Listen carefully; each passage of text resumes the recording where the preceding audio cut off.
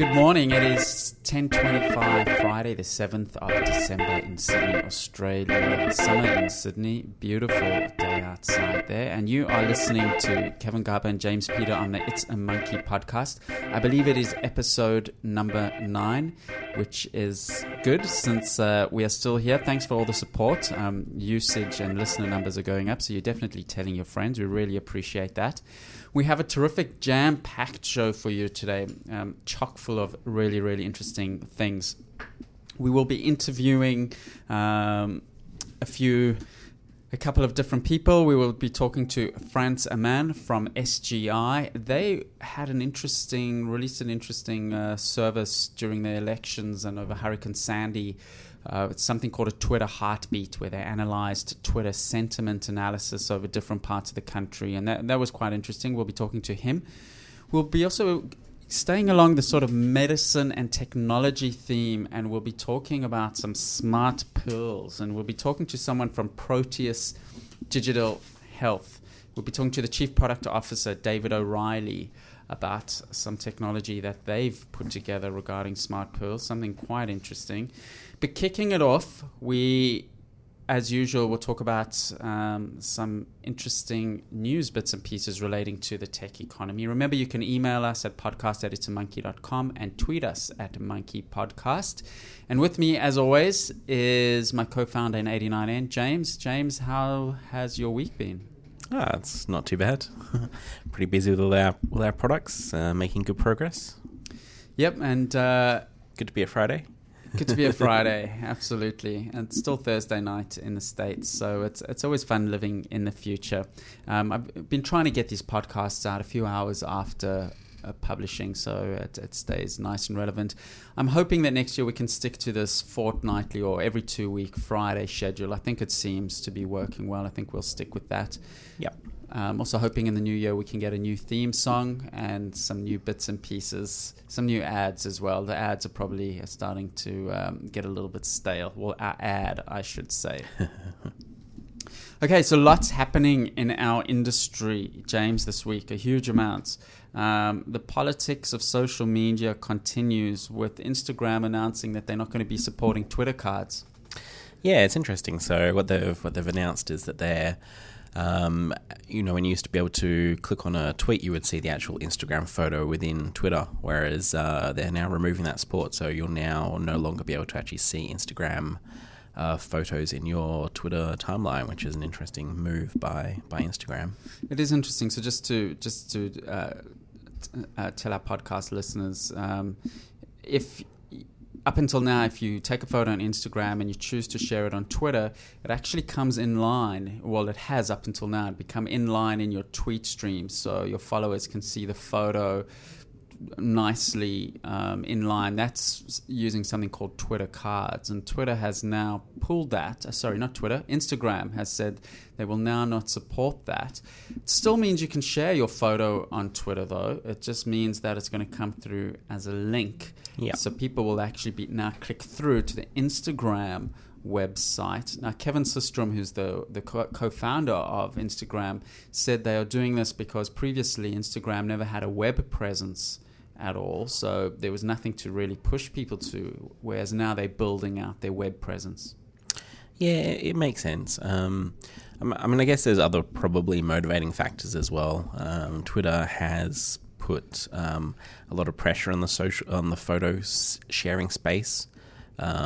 Using their system, they've put some more restrictions in just recently, where if you post photos to Twitter, you have to also upload them to their service, or you have to give their service as an option, or it has to be the only service you use. There's something along those lines. You have to actually provide that data to Twitter if you're going to put it in line in the tweet. So I think that's probably might be part of it. So you're actually, Instagram are essentially just giving Twitter all of their photo data, essentially, if they kept on doing what they're doing with these new API restrictions.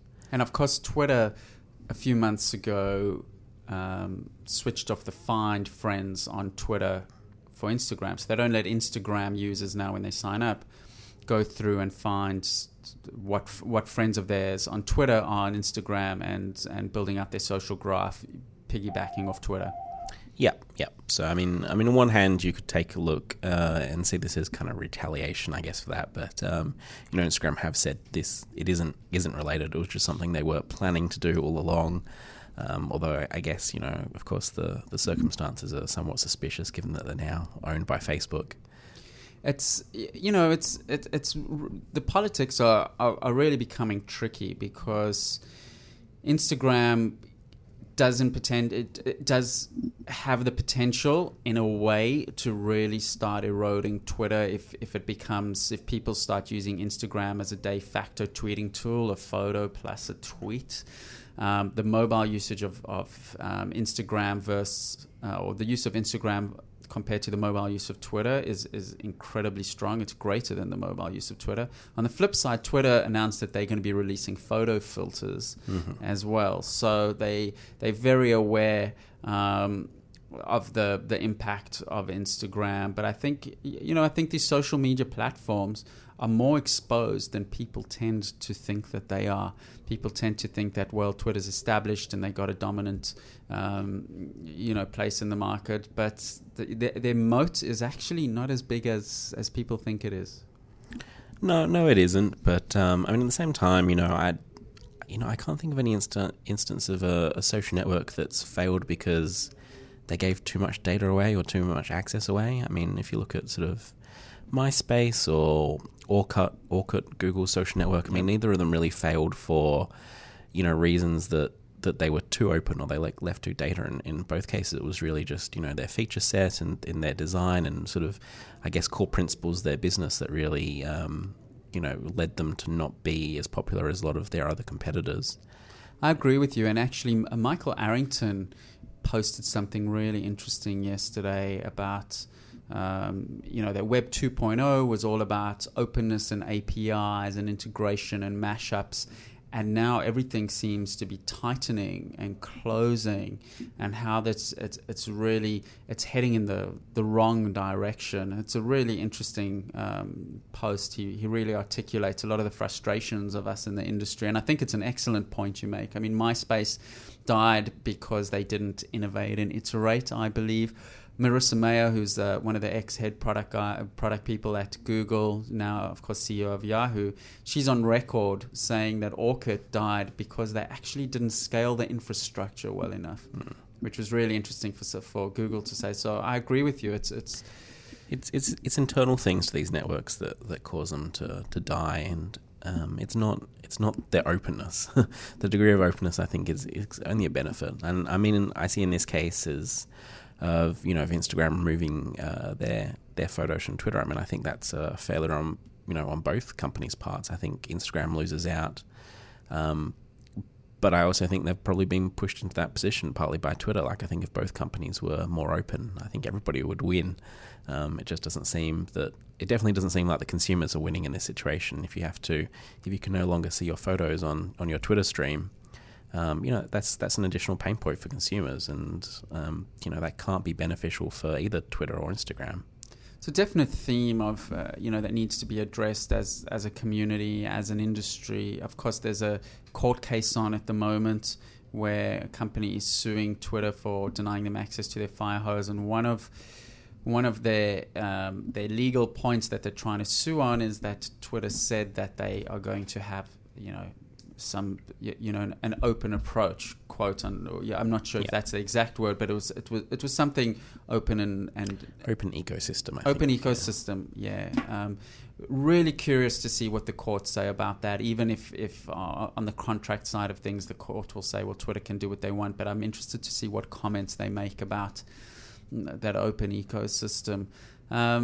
Look, why do you think then, if that is true about openness never killed a business, or sharing too much data never killed one of these social media networks, Google Plus haven't opened up anything? Oh, well, I think that's Google's modus operandi. It's just, they never really release much, and they still have after all these years, they've still never, released a proper search API, sort of leveraging their core infrastructure. That's obviously a business decision, but, it's always been a case with Google where APIs are definitely far down their priority list of opening up data. I mean, it makes sense. I mean, it makes sense from a degree that they don't want to get stuck in the same position Twitter's in. But I still think the same thing of Google. I think if they had a better API, the service would be much further ahead than it is today. They announced today that they've hit 500 million users, Google Plus. So how many is that, active users or?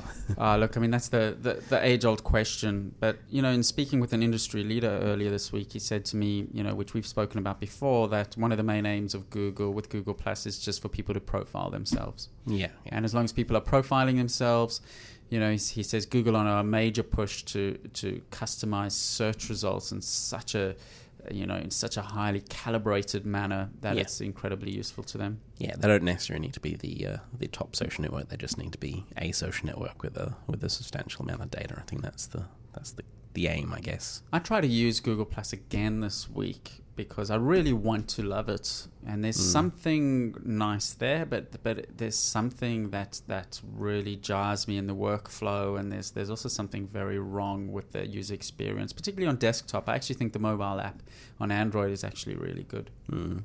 It's a pretty interface. I think they've probably got out of the big three. Well, if you call them big three, the Twitter, Facebook, and Google Plus. I think Google Plus probably looks the nicest, but yeah, there's still something core in their sharing architecture of the sort of the circles that just doesn't quite resonate, I think, with the average person. I think it's a very sort of developer focused approach to social networking. I heard rumors that they have as many as 1,000 people working on Google Plus. Well, yeah, it was. I mean, from my understanding, it was the big push for the company, and they pulled a lot of people off a lot of other projects in order to drive their social product, which is Google Plus. And yeah, I think they put a fair majority of their, well, not necessarily majority, but a fair number of their Mountain View employees on top of it. So.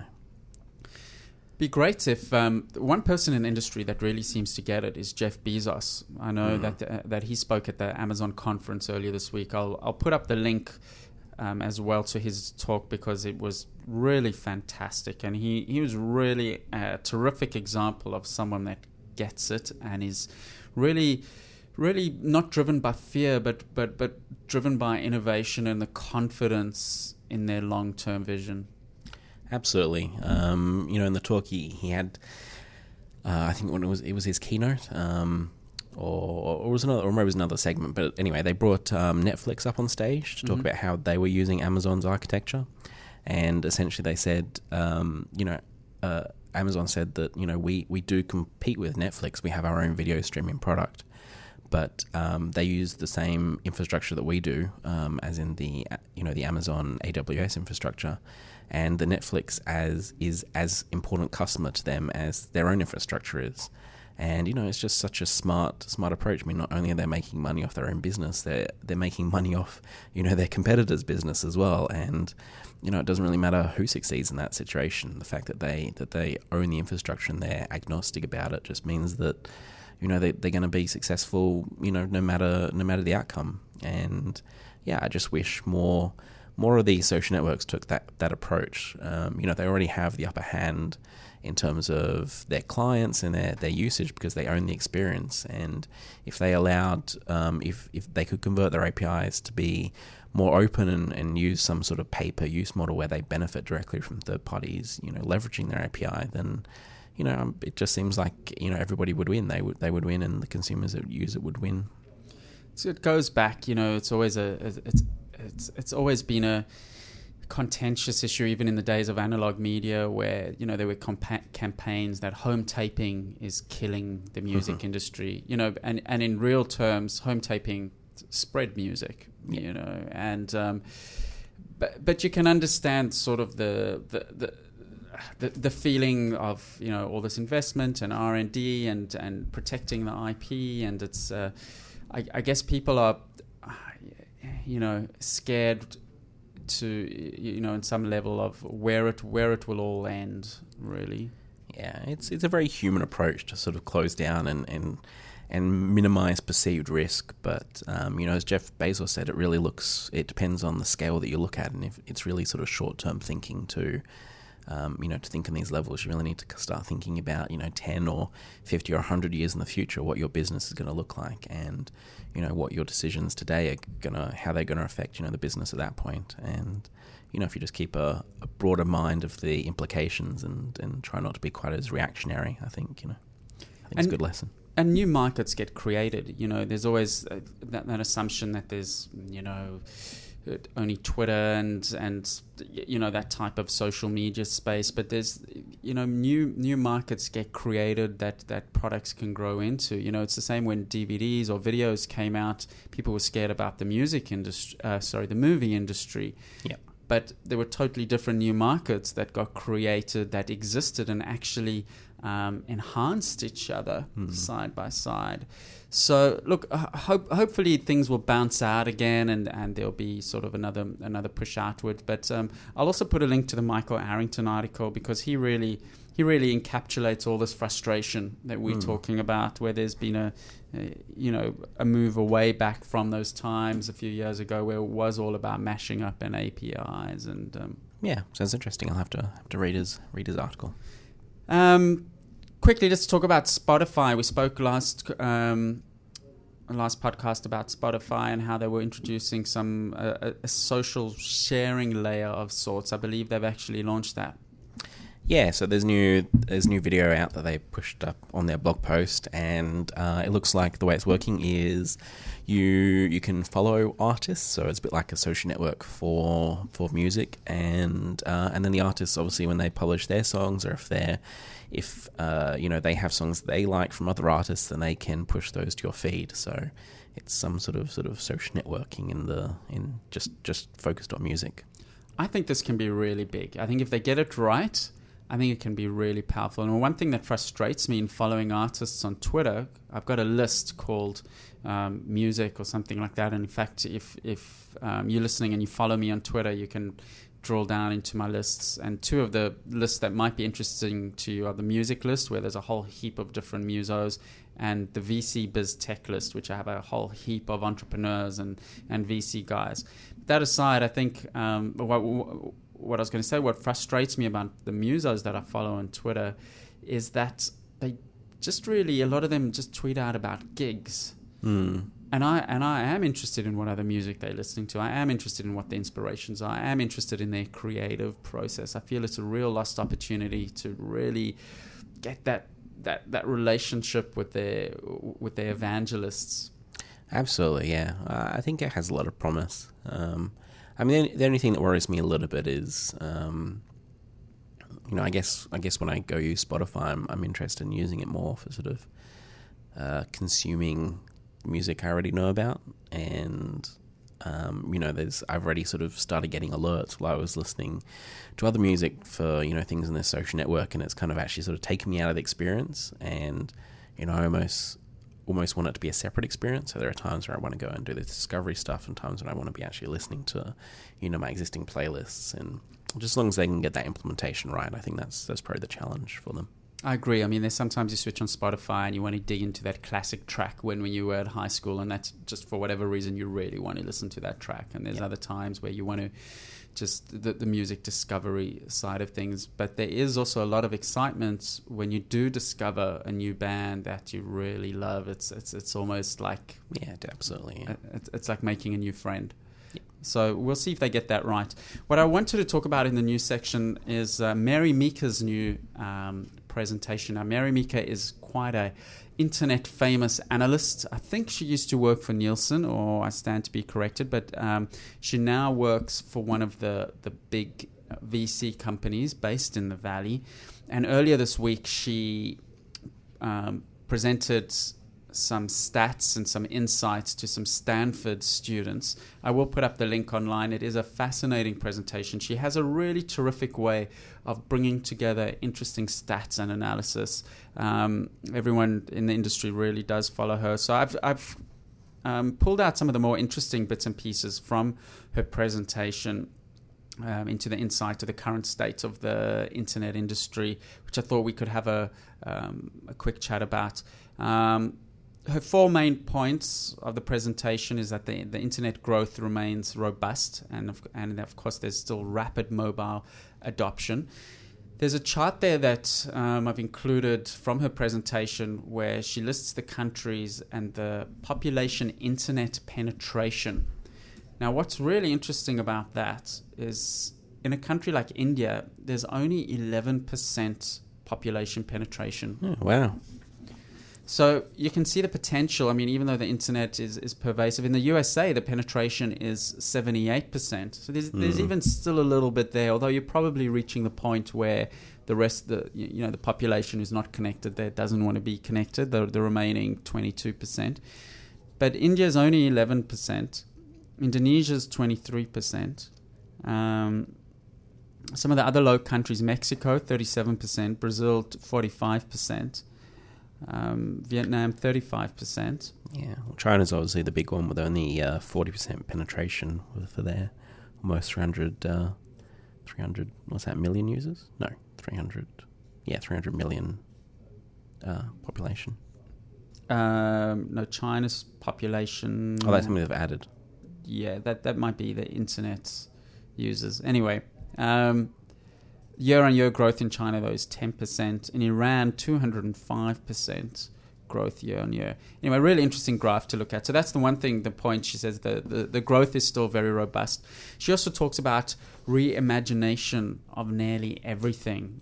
Everything from user interfaces, where she said, was used to be just keyboard and mice, and now it's gestures and touch. Health awareness is being reimagined, where of course with smartphones, and we'll be talking about smart pills later on. So there's a lot of disruption and reimagination and new metaphors for everything. And something that I found interesting as well in her presentation, that tech was really strong in America when she talks a lot about just the US towards the end of the presentation. But the rest of the states is actually heading into a really problematic phase. That's not since World War II has there been a bigger gap between revenue and expenses. So that was quite interesting. I'm just having a quick look. Of course, all the mobile stats sort of are going ballistic. She says the magnitude of upcoming change is going to be stunning. We're still just in the early days, and still, she says, spring training, combination of the ubiquitous high-speed internet, global technology innovation, availability of capital, fearless and connected consumer, inexpensive devices. She lists a whole range of elements that are coming together. It just means that the size of the change is just going to be absolutely huge. She talks about opportunities where they're still very much ripe for disruption. In the car, she says, in America alone, nearly an hour is spent in the car every day, and it's largely untapped in terms of innovation and new media consumption and things like that.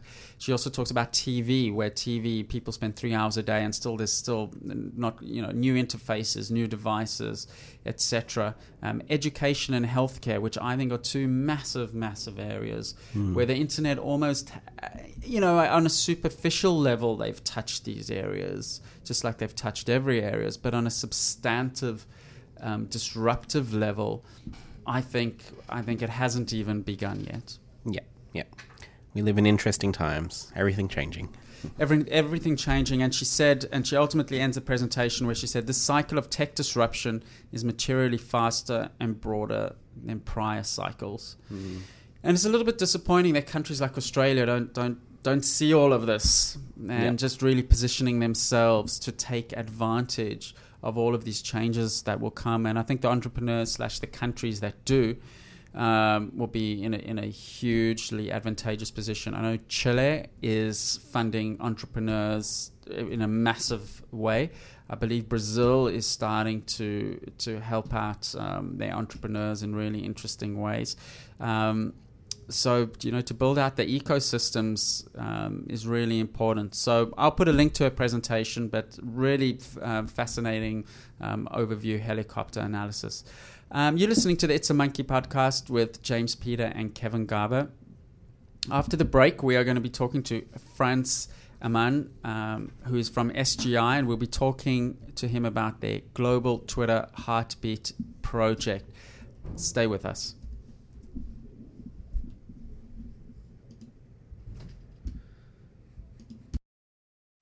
The It's a Monkey podcast is brought to you by ManageFlitter. With ManageFlitter, you can easily find out who isn't following you back.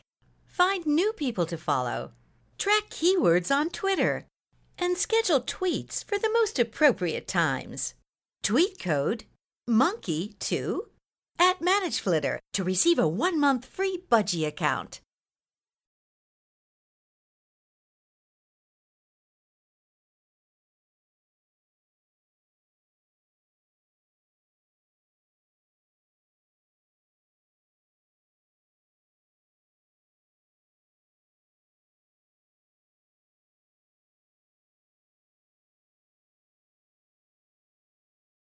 Thanks for joining us. You're back with the It's a Monkey podcast, where we talk about everything relating to the tech economy. And as you know, one of our favorite areas of interest is Twitter. We've built up a product around Twitter. We love Twitter for a variety of reasons. And I was interested to see, after the elections in Hurricane Sandy, there were some interesting sentiment analysis, heat map videos that were doing the round. And I tracked down the company that put these together and has some of the technology behind the sentiment analysis and this heat map. So this is put together by a company called SGI, and on the line with me on Skype, I'm chatting to the Chief Marketing Officer, Frans Amand. Frans, thanks very much for joining us. Thanks, Kevin. Thanks for having me on the program. Now, firstly, I was interested to see SGI is of some shape, manner, or form, incorporates the old and very sort of internet famous Silicon Graphics. Am I correct? Yes, you're definitely right there. And certainly our history and legacy, some may know us from Jurassic Park. And a lot of the high-end visualizations, a lot of the graphics effects for Jurassic Park and a whole bunch of other movies were done on our workstations at the time. And the new Silicon Graphics refocused very heavily on high-end, high-performance computing, everything that requires speed and scale. So we're really a server company at this point, doing a lot of storage. So it's really compute and storage and complete solutions at the high end. I remember when I was at university, and this is even in South Africa, there was a Silicon Graphics truck that came over to campus the one day, and it was just fitted out with all this cool graphical gear inside and rendering things, and it was really impressive at the time. You guys were definitely, Silicon Graphics were out there in front with very few competitors at the time. Mm-hmm. Yeah. And, we're still doing some of the very high-end visualization, like cave systems and the likes, for engineering simulations. And companies like Sikorsky, they're doing their engineering simulations for their new Black Hawk helicopter on our system. So, we're doing some of the very high-end visualization, but our main focus really is around high-end servers, high-end storage, and also doing quite a bit of cloud computing. So a lot of the public clouds in the world, there's some SGI gear running there somewhere. And I believe the Google campus in Mountain View is used to be a Silicon Graphics campus. Is that correct? Yeah, they actually moved into our old digs. That is correct. Interesting. Well, let's talk about Twitter and your global heartbeat, your global Twitter heartbeat project. I mean, if you're talking about high-end server and infrastructure solutions, what was the interest in you guys getting involved in this project? And tell us about the project. Yeah, I mean, for one, we love Twitter too. It really is a fun medium. But beyond that, we were looking for a way of showcasing some of the technology that we have. And we wanted to do something that's interesting and that's practical. So one of the technologies that we have is what we call big brain system. And it really works very much like a big brain. We're wiring together tons of standard Intel x86 architecture CPUs and a whole bunch of memory. And you get to use all of it. So just like on a laptop, just like on a desktop system, you put a program on the system, you run it, and it takes however much system resource it can get. It uses all the CPUs, all the cores, all the memory. And we have a system like that, only it's a little bit bigger. And what it does is it has up to 64 terabytes of main memory. And a lot of times when I talk to people about 64 terabytes, they can't quite really picture that, and they think, "Oh, you're talking about hard disks?" No, main memory. And it's not. My first PC had 2 megabytes with extendable to 4 megabytes. Yeah, yeah, we've eclipsed Come a long that. way. We've eclipsed that somewhat, indeed. So yeah, so it's this beautiful opportunity where we have this huge memory space. And because we're wiring that together with all these processes, we also have amazing ingest capabilities. So we can gulp in the Library of Congress, of US Congress, in 3 seconds. Yeah, that's And remarkable. yeah, That it's an astounding capability. But how do you really explain that, and how do you make that something that people can touch and feel? So we figured one of the biggest data sources today is social media, and it's really complex in terms of all the people involved, all the topics being discussed. So we figured that that's a great source of data, and we talked to Twitter and we said, can we get all of the tweets that are coming in on a daily basis for a period of 20, 30 days? And there's no way to get all of it from Twitter. There's no way to, unfortunately, get that as a commercial entity.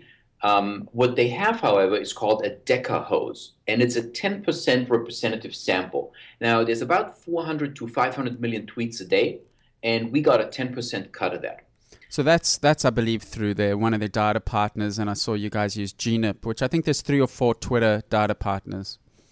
You're absolutely right, Kevin. So there's a couple of what I would almost call them resellers or retailers of tweets, and they distribute tweets, and you can get it filtered, and you can get the 10% statistical sample, the decahose. There's different products that they offer, and it's part of Twitter's monetization strategy. I'm not sure if you saw they're one of the companies that does have access to the Twitter Firehose. Well, they've been denied access, and there's a whole court case brewing around that at the moment. It's a company called People Browser that have built some services on the Twitter Firehose. So yeah, that's a whole aside, but it's an interesting one to follow. We on our product we access just the data through the API, but yes, I think a lot of us would love some more Twitter data. Right, absolutely. Yeah, and we asked for everything, but we took the 10%, so that was all right. And if you look at Twitter data, the 10% tweets on a daily basis, so 40, 50 million tweets, that's not huge in terms of data volume, right? 40, 50 million times 140 characters, some metadata with it. I mean, it's not huge. However, once you start getting into analysis, then the data literally mushrooms. And one of the things we wanted to do was building a heat map of emotions around the globe, doing it in real time. But for that, of course, we needed location data, and we needed ideally GPS information. So the first thing we looked at when we looked at those 40, 50 million tweets a day was what percentage of them comes with location data? And it's an astoundingly low, or maybe not so astoundingly low, 1.25%. Now, is that the location? Because there's 2 elements of Twitter location data. It's either geolocation, where people have switched it on, so their mobile phones, etc., can tag the location. And there's also the location in the people's profile as well, which some people put their location in the profile. So which flavor of location are you talking about? Yeah, so we started with the GPS location that comes from smartphones. Right. I mean, so many people use their smartphones to tweet. It's the default platform. But most people, I guess, just don't want to be found when they tweet. So they tend to not allow Twitter or their tweet app to post their GPS information. So, of course, realizing that, we said, okay, we're going to have to go beyond that to plot a geographical heat map. And then exactly as you mentioned, next step for us was, well, let's look at the profile of the user. And if there's location information for the user, we'll take that. But beyond that, we also analyzed every one of the tweets, and we looked for location information in the tweet, in the text itself. So if someone was talking about Boston Harbor, then we would geotag that automatically to the GPS coordinate for Boston Harbor. And I mean, what I'm interested in is I looked at your heat maps for Sandy and the elections, and what surprises, because I think that this is where data becomes really interesting, because there was obviously a lot of obvious data that gets revealed, that people on the East Coast were tweeting more about Hurricane Sandy, and people on the East and West Coast were tweeting more about the Democrats. What surprises did the data reveal in both of these use cases? Mm-hmm. Yeah, so a couple of things. And, even the location part was interesting because with all the changes we made with doing the text analysis, the geotagging, we got to 25% geotagging on all tweets, right? Which is a long way from 1.25%. So quite a bit that you can do by analyzing the tweets and the user profiles. Now, beyond that, we looked at the emotion. So we did sentiment analysis of the tweets. And you can't simply apply traditional sentiment analysis technology to tweets because tweets are extremely short. So if you only have 140 characters to work with, you need to understand emoticons, you need to understand even temporary little snippets like, in the US around the elections, to show political association, people use some very minimal things like P2, D2, whatever, small abbreviations that if you were clued in, told you something, but it's not something that traditional software would understand. So we built a custom dictionary to do a better job in analyzing the sentiment for those tweets. And then some of the fascinating results that we got was, there was some of the obvious, of course, and you mentioned that already. The sentiment was the worst around, for example, the landfall of the Hurricane Sandy. So that hit home really hard, and we saw a lot of red, a lot of negative sentiment in those spots. But then we also found quite a bit of positive sentiment within all the red, within all the negative. And we zoomed in on some of that, and people were tweeting about, well, hey, we're okay, we're doing fine. At least we have food, even though we're out of power. And that would register positively. We also found that in other places, people were impacted not directly by the storm, but the specifics were around air travel and around problems like that. So some of the other interesting things we found, and this was a little side effect, but one thing that showed up was that retailers were trying to ride on some of what happened around Sandy, and they tweeted offers, and they tweeted things that were commercially oriented. And the backlash from the people impacted was just tremendous. Right. And, seeing that in real time was fascinating because if you're a retailer, if you're a big brand and you're getting into using Twitter for marketing, I mean, you better look at that in real time. You better look at the sentiment and what's happening because the backlash can be tremendous.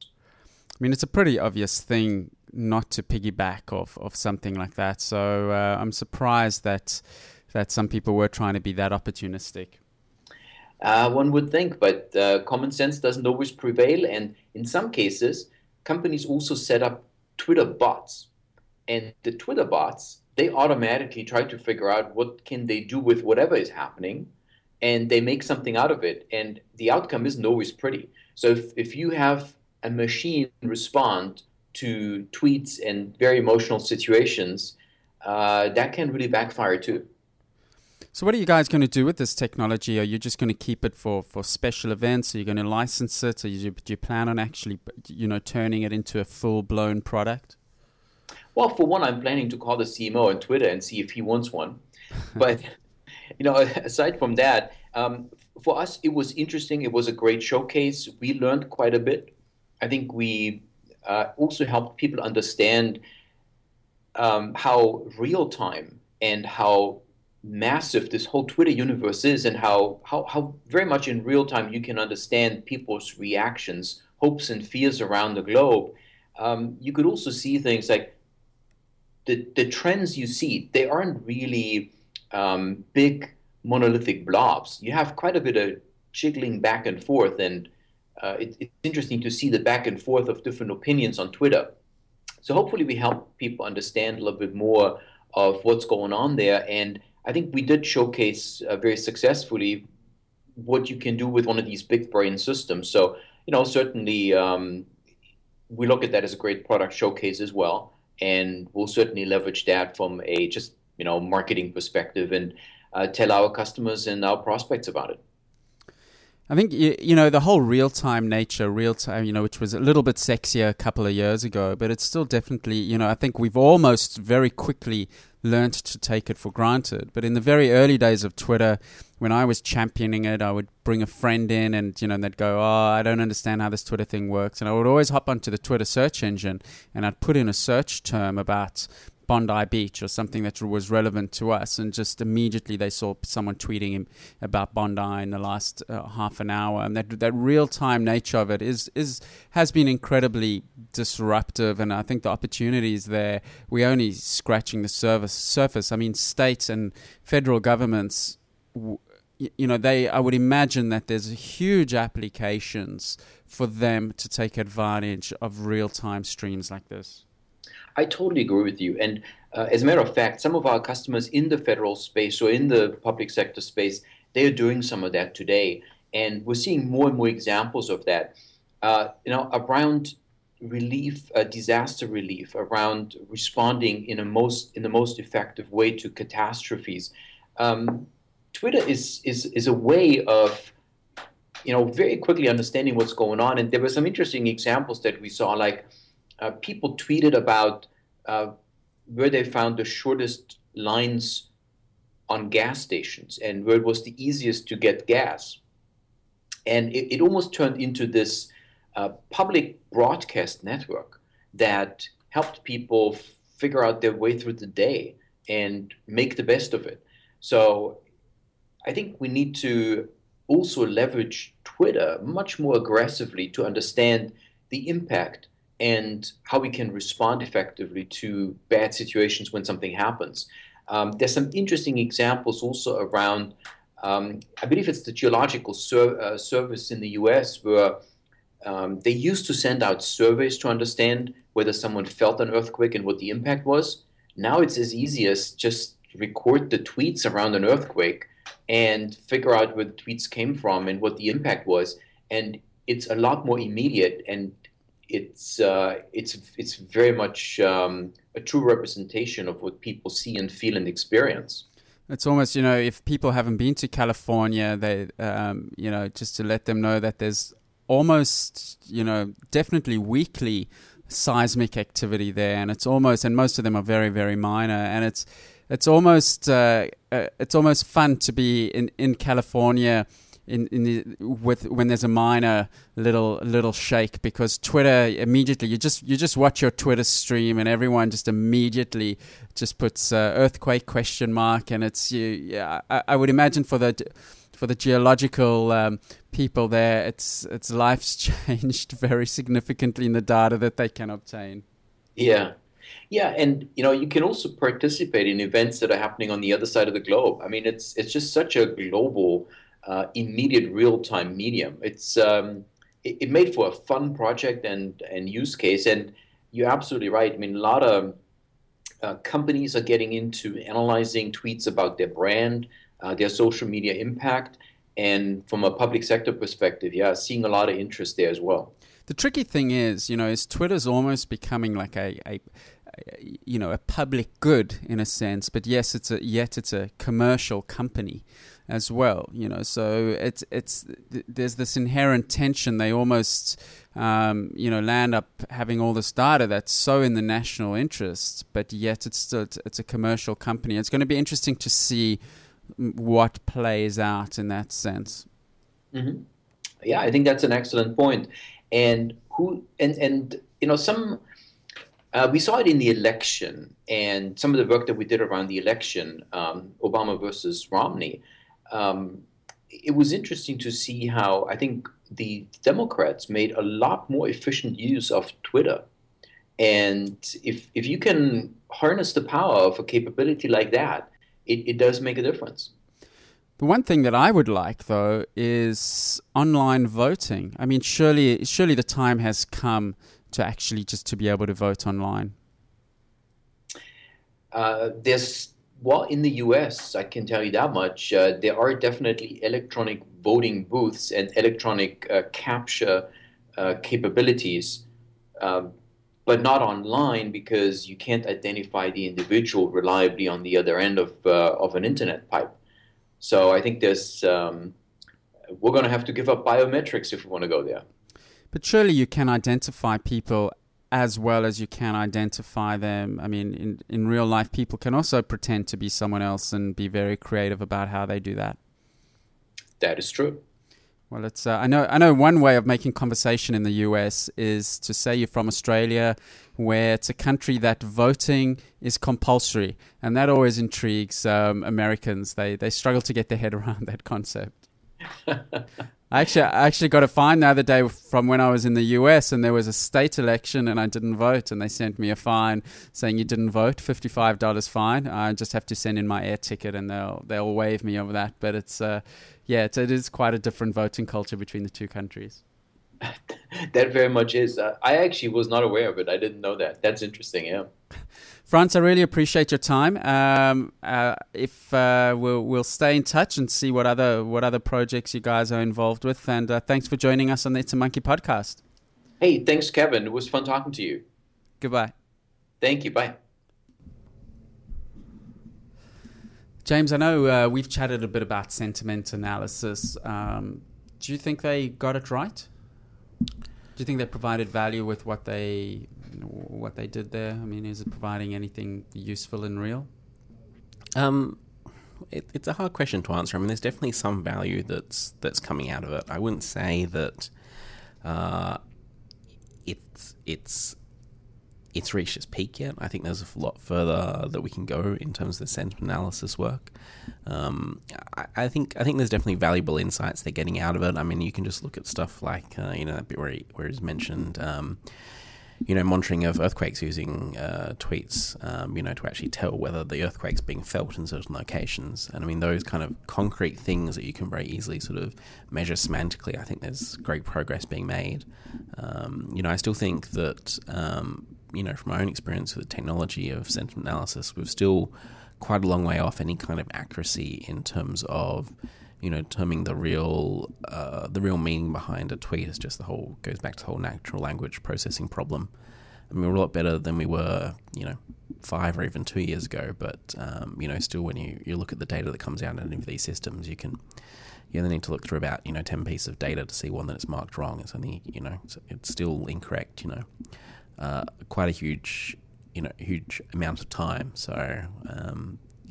The technology is still quite a way off, but it is starting to add value. I can definitely see areas where it's starting to add value. You're obviously aware of Silicon Graphics, the old Silicon Graphics company. Name sounds familiar, but Jurassic Park. I think they were famous for the animation in Jurassic Park. Okay. So they were, I think, in the 90s. They were the leading. They were doing all this cutting edge animation, graphics, rendering. I mean, as I said in the interview, even in South Africa, they had some sort of presence, and they came around with a van filled with all this cool gear and animation stuff. This is in the mid 90s, and this company is some derivative of what Silicon Graphics is. I mean, somehow I'm not exactly sure of the history of why it sort of just what exactly just led to its shrinking. And as I mentioned in the interview as well, the current Google campus in Mountain View is the Silicon Graphics, the old Silicon Graphics. Oh wow, yeah, campus. That's cool. So I was quite interested just to speak to them, just knowing that Silicon Graphics was one of the sexy companies, if not probably the sexiest, because it just really seemed to be out there in a league of its own. So I should probably look up the Wikipedia entry and see what actually happened, why it seemed to do a left turn, and I guess that's the industry we're involved with. Things move up and down really, really fast.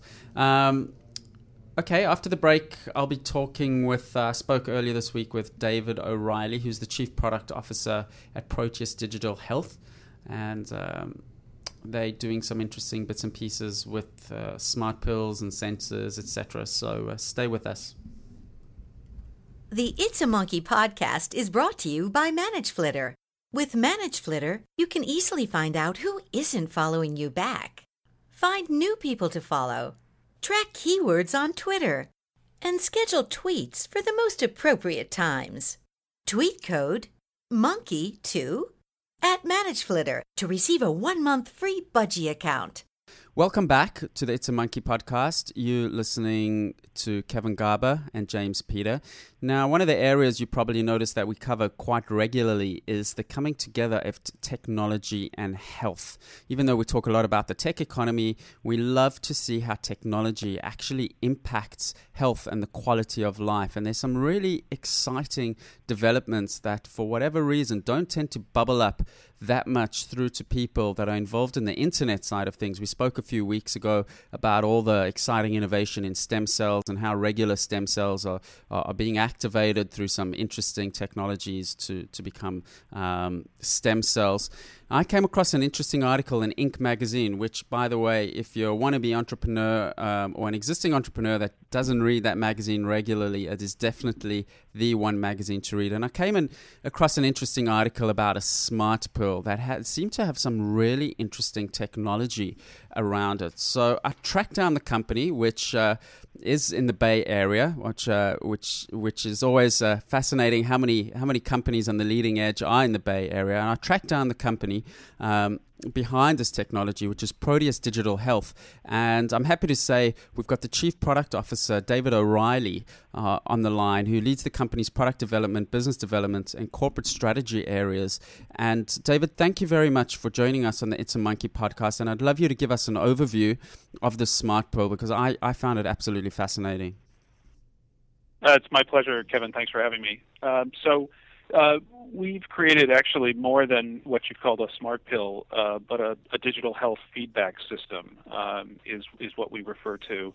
And it's really an integrated system that includes an ingestible sensor that can be combined with really anything you ingest. And we're starting with medicines, and a wearable sensor, as well as a mobile application product. And what this allows us to do, and product developers, is to create something which can precisely measure your choices and your decisions on how and when, for example, to take your medicines or other things you'd ingest, how your body responds, because with the wearable sensor we're monitoring your physical activity and your sleep patterns and other things related to your physiology, and then to bring that information out of your body and to the cloud, and then to mobile applications that help you or your loved ones or your other professional caregivers to really better manage your healthcare. So I read a case study on your site about someone that had a relatively severe mental illness and how some of your technology is helping her. Can you give us some real case examples of how your technology is already improving the quality of life of people? Well, those are examples that are in development now. They're not right. commercially available yet or approved yet. The fundamentals of our system, like the ingestible sensor and the wearable sensor, are approved medical devices, and we're working with regulators and with partners to advance combinations of those with products like a mental health system and other things in the heart failure space and other chronic diseases, to create these kinds of digital health products that can really help somebody manage their day-to-day lives. It's really complicated to manage a chronic disease with the issues you have to manage, with the many medications you might need to take, with understanding how those different medications at different doses and your other choices in your life, like your level of physical activity and your sleep patterns, are actually going to impact your disease to try to live a better life. And so we believe that this is really an information-based problem, that people, given better information about their health care, can make better decisions and collaborate in better ways with the people who are trying to take care of them. I've always, wondered about pearls, and I've always felt, especially in this day and age, they seem a little bit archaic in the sense that they. It's sort of like trying to fix a car by throwing, a whole range of tools at them and hoping one of them sort of hooks on and grabs it and fixes the product. So that's why I was excited to see that there seems to be, your technology allows for intelligent calibration and feedback, as you say, of the sort of process. But let's just I'd be interested in looking at the actual process that was articulated in the Inc. magazine article, sort of. So if we can look at one particular example around the type of smart pill, so to speak. So the first step is you'd have a pill with a sensor on. Is that correct? Yeah. So the first step is the idea that you have this ingestible sensor that's a very safe, very tiny device about the size of a grain of sand, composed entirely from things that are already in your diet, and which can be combined with something else, like a medicine. Okay, so let's say, for argument's sake, in this case, it's combined with the medicine that's perhaps for diabetic or something like that, and they ingest the pill. Now, once it gets ingested, I find the next step really fascinating, that the stomach fluid actually activates the sensor then. Yes, and what's happening here is really high school science in actual fact. And so what's happening here is you've got two minerals, essential minerals, that you might find in a vitamin, for example, that are metals that act as an anode and a cathode, and need an electrolyte to create a power source. And that electrolyte is your body and the wet environment of your stomach. And you might recall making a potato battery or a lemon battery as a kid, and the principle is the same here. Okay, so the sensor gets powered by the stomach fluid, which is sort of maybe high school science, but it's still pretty cool / maybe perhaps a little bit spooky to some people. But the sensor gets activated, and then the sensor communicates with a patch that the person's wearing. Is that correct? Yeah, that's right. And it's not communicating by way of something like a radio, right? Like an RFID tag would. In this case, it's creating a pulse, an electrical signal that's really like a man-made heartbeat, and so it's just contained within your body. And your body is a great conductor of electrical signals. Your heart, your brain, and in this case, there's a very specific digital information which is being now communicated from your stomach in your body tissue, and which can be picked up by the wearable sensor that you would wear on your skin. So it communicates something back to the sensor, and then does the sensor communicate back? It communicates to the patch, and then does the patch communicate back to the sensor and guide it what type of release to perform? No, not at this stage. Right. Right now, we're asking the ingestible sensor to identify itself with a unique digital signature. Right. So that unique digital signature is what's being communicated to the wearable product, which is then relaying that information on to another device like your mobile phone or your computer.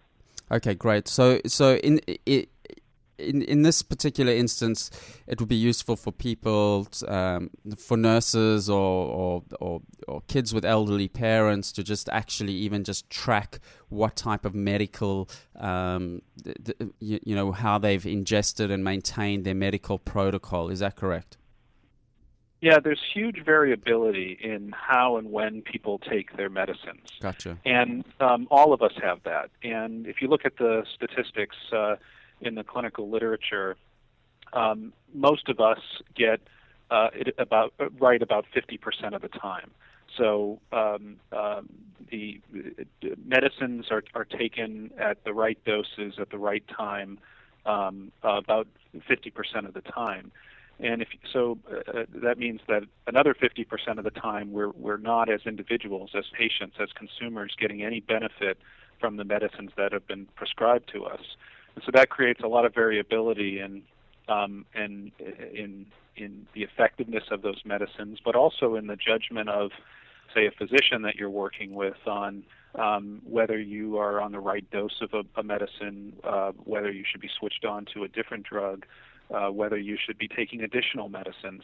There's a lack of information on cause and effect based on that huge variability, and that's part of the problem we're trying to solve. So a patient may come to the doctor and say, my issue is not sorted out and I've done everything that you've said I should do, and the doctor can check and actually see that they actually haven't been taking the pills. So the issue is not so much that they're on the wrong medication, but there's an issue with taking the medication. Yeah, and oftentimes they are taking the medicines and they're still not doing well. And of course, physicians know those statistics as well, and it creates a lot of confusion about how to get people on the right set of medicines at the right doses, taken at the right time to really be effective in the real world.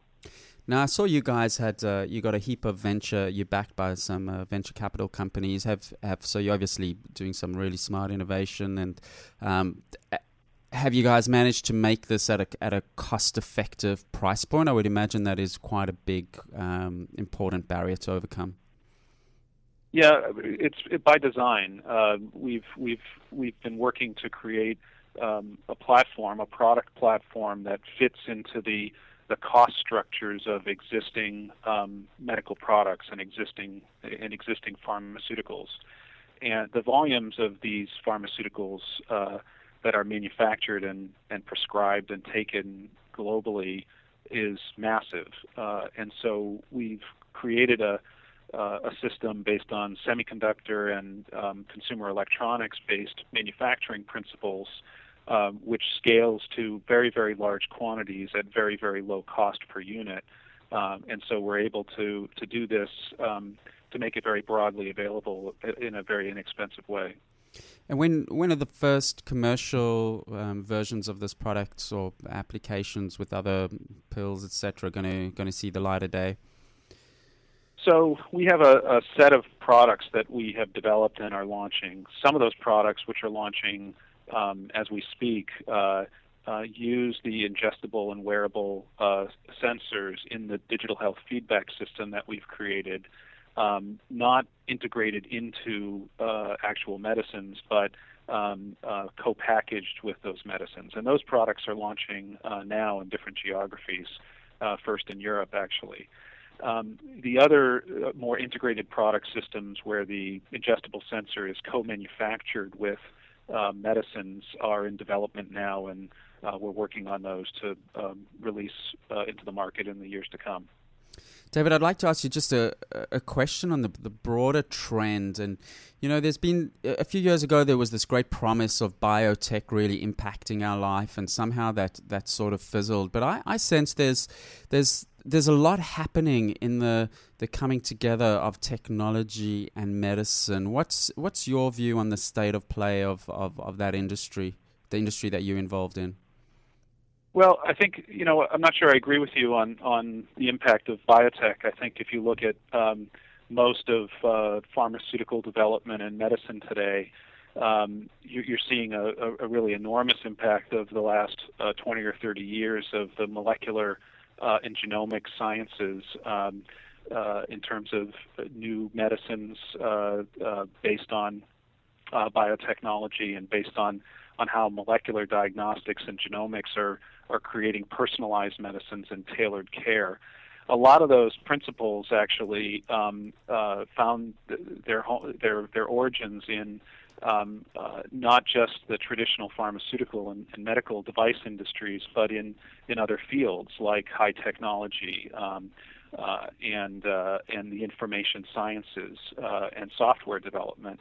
And so I really see what's happening now with companies like Proteus as a continuation of that trend, where different disciplines involved in technology, electronics, information sciences, and data sciences are really impacting healthcare, so that embedded digital technology makes products more effective, it makes them safer, it makes them more personal and more connected, and ultimately the information layers associated with those products and their personalization really leads to lower costs and much better outcomes for everybody. Are there security issues around, wrapping a technology layer around things like, pills and ingestibles and things like that? I mean, is there some exposure to hacking on some level?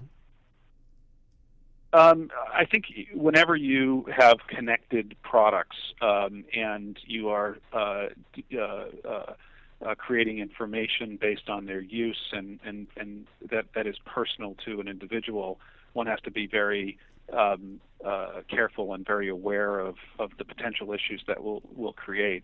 I think the great benefit that the health space has is that many of these questions and many of these issues have already been things that have been debated and worked on and invested in by before us over the last 10 to 20 years in things like the financial services industry and everything that has happened in financial services and security and personal information, over that period of time. And so we get to take advantage of that trillions of dollars of investment in answering those very questions in these other areas that are really important to all of us as consumers and as individuals. I guess the difference is, though, there still are some breaches of financial security systems every now and then, and perhaps credit card numbers get exposed. But with this sort of stuff, people can die, which probably scares, some people a little bit more. Well, I think one needs to approach these things and sort of embrace the problem and get it right and learn from the mistakes of the past in other fields and continue to work on it. The benefit to people and the need that it's filling is just so great that we really have to do that. We really have to embrace those issues and find solutions to them, because there's really no other option in order to deliver better health care to a larger number of people and make it more personal and more effective. I agree. The impact to people's lives with chronic health problems is potentially significant, and I guess that's what healthcare should really be about: is improving the quality of life and the baseline quality of life. And if it does that, it's the benefits are really worthwhile. David, I really appreciate your time joining us. It's a really fascinating area, and I'll definitely keep an eye out on some of your products. And when you have some interesting innovations, feel free to reach out to us. We'd love to talk with you more. Thank you. It's my pleasure. Appreciate your time. Thanks, David. Bye-bye. Bye.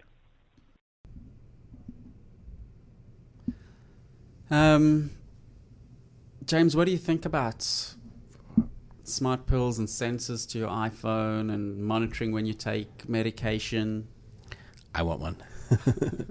I'd love a pill that I could take, or even a pill or just something that you sort of put under your skin and it just sort of monitors all of your sort of core body functions and uses sort of data analysis to figure out when something's going wrong, or let you know if you're having a heart attack or something like that. I mean, these things aren't always, obvious. It can, even though we kind of live in our own bodies, there's lots that's sort of, opaque to us. You can't see a lot of the depth inside of it. And, if we had something that we could sort of, something that was really easy to take with you, like a pill a pill is probably the perfect thing. You just take it once a week or something, and you have the data appears in your smartphone. I love this description of the smart pill here. I don't know why I'm so intrigued by it, but it goes, instead of a battery, the sensor is powered by stomach fluid. So that's brilliant. Yeah. Your stomach fluid activates the sensor and the power, and it's just high school chemistry. But yeah, look, I think this area is about to explode. Obviously, having the smartphones, and you got that on you the whole time, and in terms of alerts and notifications, and I can certainly see in the not too distant future where your vitals are constantly monitored. And I agree, I'm fascinated by productivity and health and quality of lifestyle and all those things. And if you could be monitored in terms of everything from times you should sleep or eat more, drink more, just really squeeze more productivity. I mean, I think that's the spirit of healthcare, is quality of life. Absolutely. And there's lots of interesting things you can do already if you're conscientious enough to sort of monitor and log all of your activity. You can really find patterns in your own body, your own activity. It's just I know personally I'm just not I just can't keep that up. I can probably do it for like a day, logging my meals or whatever and my activity and mood and that kind of stuff, but I just need something automatic that does it for me, and then I can go in once a month and sort of review what's worked well or what hasn't. That would be my ideal for one of these devices. I think it's a really interesting area, and I'll continue to try find interesting bits and pieces to talk about for the podcast, because I think it's really poised. If it wasn't such a capital intensive industry, it would be a terrific industry for us to get involved with. But it is the type of industry you really need to do some expensive R&D. Absolutely. But it's certainly is going to change everything. Yeah, humans. I mean, I've got a sleep. I've got one of these watches. I forget what it's called, but it's a watch that you wear, and before you go to sleep, you set the time that you'd like to wake up within a window period of say 10 or 20 minutes. So if you set it for 8 a.m., it will wake you up anytime between 7:45 and 8:15, and it monitors your sleep patterns. Sleep tracker. Yep. It monitors your sleep patterns, and it wakes you up within that window in the time that it's hoping is the best time to wake you up in the lightest. I think it's the lightest part of your sleep. It tries to wake you up, and then you can download the data, and it's quite interesting to see your sleep patterns, etc. And you can track that. And I don't know if it's just the placebo effect or it actually is doing something, but when I do remember to wear it, I actually do wake up seemingly a little bit more refreshed. Yeah, it's interesting. I mean, there's definitely, I've looked at studies, these things, they definitely help, but the data that they rely on, when they're watches, is they're not obviously monitoring your brainwave patterns, they're just looking at movement.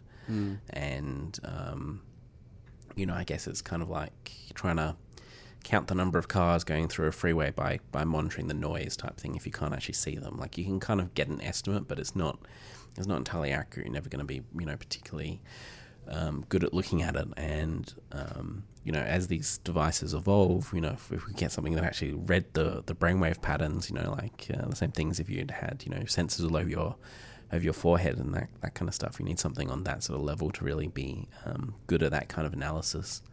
And yeah, I mean, the technologies are always improving. I know the more modern ones are getting a lot better at it. I used to use one that was just a sleep tracker on my iPhone. You just left it on the bed and it would just monitor the sort of the vibrations on the bed to figure out when you're awake or not. So, but yeah, no, it's an interesting area. I'm fascinated by it too. Interesting announcement to make regarding the next podcast, episode number 10, which is we've managed to organize an interview with the CEO and founder of Evernote, Phil Libin. Yep, be great. Evernote, obviously a fantastic company, fantastic product. It has grown in a huge amount of ways. Interesting history, and he's a behind that company, and he's a really fascinating entrepreneur and CEO. So really excited to be able to interview him. We'll be interviewing him over Skype. He's based in the Bay Area, and he's just got a really insight into growing companies, into managing people, into his product. I know he talks about that he's trying to build his company with a 100-year view. We spoke about that earlier in the podcast, where we're talking about the long-term view of things, which allows you to really make good decisions.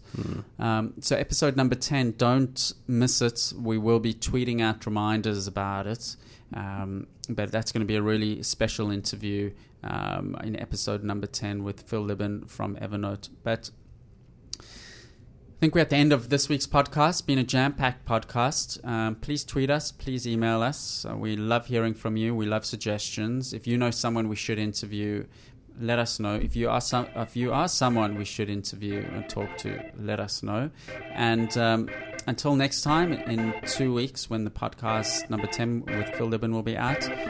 Thanks for listening, and it's goodbye from Kevin and James. Have a good week.